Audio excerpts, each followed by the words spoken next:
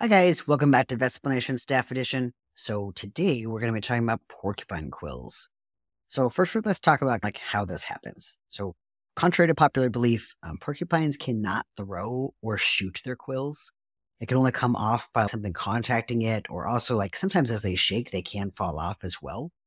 But it's not just they can't shoot them out. Either the dog usually has to bite down on the quill, or the porcupine can use its quilled tail as like a club and swing it at the dog. We see our pets come in most often in the early mornings or in the evenings with porcupine quills, and that's because porcupines are nocturnal and they feed at night. So it's pretty common to see them around dusk and dawn. And just to clarify, this can happen to cats as well. It just usually happens more to dogs. Cats don't usually their mouth isn't really big enough to get around a porcupine. But I have seen one quilled cat that came in, and I'm assuming that the porcupine smacked it with its tail because it was on its the shoulder area, not on its face. But it can happen to any species. This is just who we happen to see more of as dogs. So let's talk about what quills are. They're actually just modified hairs, just like the same hair that we have, but modified in a way. They're thicker and they have these little scales on them that act like a barb on a fishhook. This makes the quills go deeper and deeper, and because they're able to grab on the skin and just kind of move along. And that causes a lot of problems. Anytime somebody calls in, our receptionist, the best thing to tell them to do is if they're like, hey, I have this dog that got quilled, what should I do? Can I rip them out myself? Do I need to get them in there? What do we need to do? So there's a couple things. I'll usually ask them to bring the dog in immediately. That is the best thing. Don't try to rip them out themselves. And we'll talk about that in a minute. But if they possibly have one, ask if they have an e-collar, the cone of shame, right? If they do, tell them to open it up, so lay it flat, and then put it around the dog's neck, and then redo the lattice on it again. So that way it makes that satellite dish shape again. The reason why is we don't want to put it over their head because then it's just going to push some of those quills in further. And this will also help them from being able to not get their face to be able to push those quills in. Because a lot of times they're going to paw their face, right? They got a bunch of porcupine quills in there. They want to try to rip them out. So they're going to paw their face, which is going to make things worse. So if they have an e-collar, have them put that on. It's going to be the easiest thing for the dog and for the pet owner because they won't have their face shoved in the dog's face and those porcupine quills hitting them. If they don't have that, the next best thing is that if they have two people, have one person holding down the dog's paws, the other person drives them to the vet hospital. So we can try to get them there as soon as possible and also try to make it to where they're not scratching at the quills. So if it's just them all alone, they can kind of tie the front legs together. And I'm not saying how to tie them. Don't put them together as if they can't move. We don't want to cut off circulation or anything. But when they're standing, having them tied together so that way they can only put one paw up. They can't put it all the way up to the face. That gets stuck. Basically, their paws are still shoulder width apart. They just can't get both paws up to their face very easily.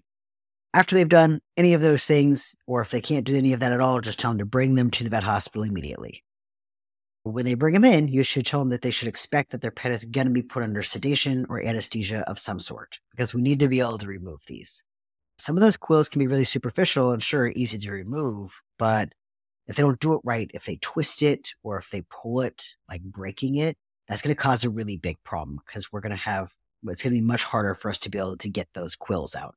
So we don't want them to cut them. We don't want them to try to pull them out themselves. We want them to bring them in if they possibly can. So when they're put under sedation, we're able to pull those quills out. And for the people who are doing the quilling, pulling the quills out, you want to make sure you pull them straight out. So don't twist it. Don't bend them. Because if you twist it, barbs break off in there. And if you bend it, again, barbs break off or the tip will break off. And we want to get the thing out whole. So we want to be able to just pull it out one nice, even, pressured pull. And don't do it slow. You want to rip it out. Okay. This is super painful too. That's one reason why we want to sedate them or have them under anesthesia, because it's very painful. If you could imagine you've had 100 needles stuck in your face and they've already been stuck in there and now somebody's pulling them out. It's going to be painful.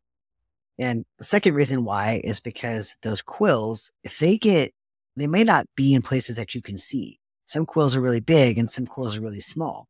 So if you have really small quills and they don't see them, they're going to end up in places like under the tongue, in the nose, in the mouth where they can't see them. And then also, they might not be able to feel them. So a lot of times when we're doing this, we're pulling as many out as we possibly can. I'm also feeling their cheeks and stuff to feel if I can feel any quills that are left in there. So you might be asking, like, why can't those quills just stay under the skin? Does it do any harm? It actually does do a lot of harm. First of all, those quills, they dig deeper and deeper, like I said. So they move about 1 millimeter an hour without anybody doing anything. If the dog doesn't move, nobody pushes the quills back in, like they're going to move about 1 millimeter an hour. So they're going to go deeper and deeper and deeper. First of all, these quills can cause an infection and cause abscesses to form. And antibiotics are great for like the first time around. You give them antibiotics and then suddenly the problem comes back. And the reason why is because we haven't removed the problem, meaning those quills. Those quills are still in there. And this leads to more infections that become more resistant and a lot more scarring as well. It can also lead to like widespread infection. If that bacteria moves into the bloodstream, then it goes widespread into different organs, and that can cause really bad infections and death as well. And then the third reason is because they can migrate. They can move to different places. They will move to places like the lungs or the brain or the trachea, so the windpipe, the joints, into the eyeball. Like it may not be that it was quilled in the eyeball, but it was quilled like on the side of their face and can migrate to the back of the eyeball. It can go into the abdomen. It can penetrate vital organs, the heart, like all sorts of things. And then it can also create abscesses in those places as well. So these are all life-threatening things that we really don't want to have to deal with if we don't have to. So that's way harder for us to deal with it in the long run than it is for us to deal with it in the short term. So it's easier for us to get those quills out now and for them to move later on. So just a couple of myths to debunk, because you're going to have people who call in and ask about these things. So the first one is that people say, won't the quills just work themselves out of the body? And that's really not true. They don't really work themselves out of the body. Those barbs, like I said, will keep moving deeper and deeper and deeper. And the body can possibly form like a scar around it, or basically what's called a granuloma, to wall it off. There is a possibility that they are small enough that if they're small enough, the body can destroy them, but they've got to be pretty tiny, and the odds of that happening still are not great. So ideally, again, want to take them out. Second myth is that you can cut the quills because it will deflate them and it's easier to pull out. But again, not true. This actually splinters the quill and makes it much, much tougher to pull out. And then a third myth is that the owners can just hold down their pet and just get it done, right? They're going to ask you, can I just hold them down and remove them? Still not a great option for all of those other reasons, right? They can get stuck in places that they can't see, like in their nose, under their mouth, or under the tongue, in their mouth. They might not feel it under their skin. So there can be long ones that they see, but there's also short ones that they may not see. And they can be really difficult to find. And the longer it takes them to bring the pet in, the farther it's gone into the skin, and the less likely we are going to be able to find them. So tell them, don't cut them. Don't try to take them out on their own. They really should have their pet brought in, sedated, and then we can try to get as many out as possible. What if somebody calls in and they're like, I have no way to get there, or I have no money? I will usually tell them they can, and if there's only like a couple of quills, like they should just prepare that there's a chance that this is going to migrate somewhere else. Something that they can do would be to grab pliers and pull them straight out. Like I said, don't bend it, don't twist it, pull them straight out. And ideally, if they can, put like some sort of a tie or something around the dog's mouth so that way they don't get bit in the process. But again, they might be in the mouth. This can be really difficult to get to. And this is really painful, and we don't want the owners to get bit either. Best case, they come in. If they absolutely cannot, they have zero funds, that's something that they could potentially do. But they just have to know that there's going to be a big risk to this. So what happens when they do bring them in and we can't get all of them out? I might not feel them. They're way too deep for me to get out. What happens? Like I said, this can turn into things like abscesses or cause difficulty breathing or seizures, etc. I always let people know that there could be some left that I just can't find, there's no way that I could feel them.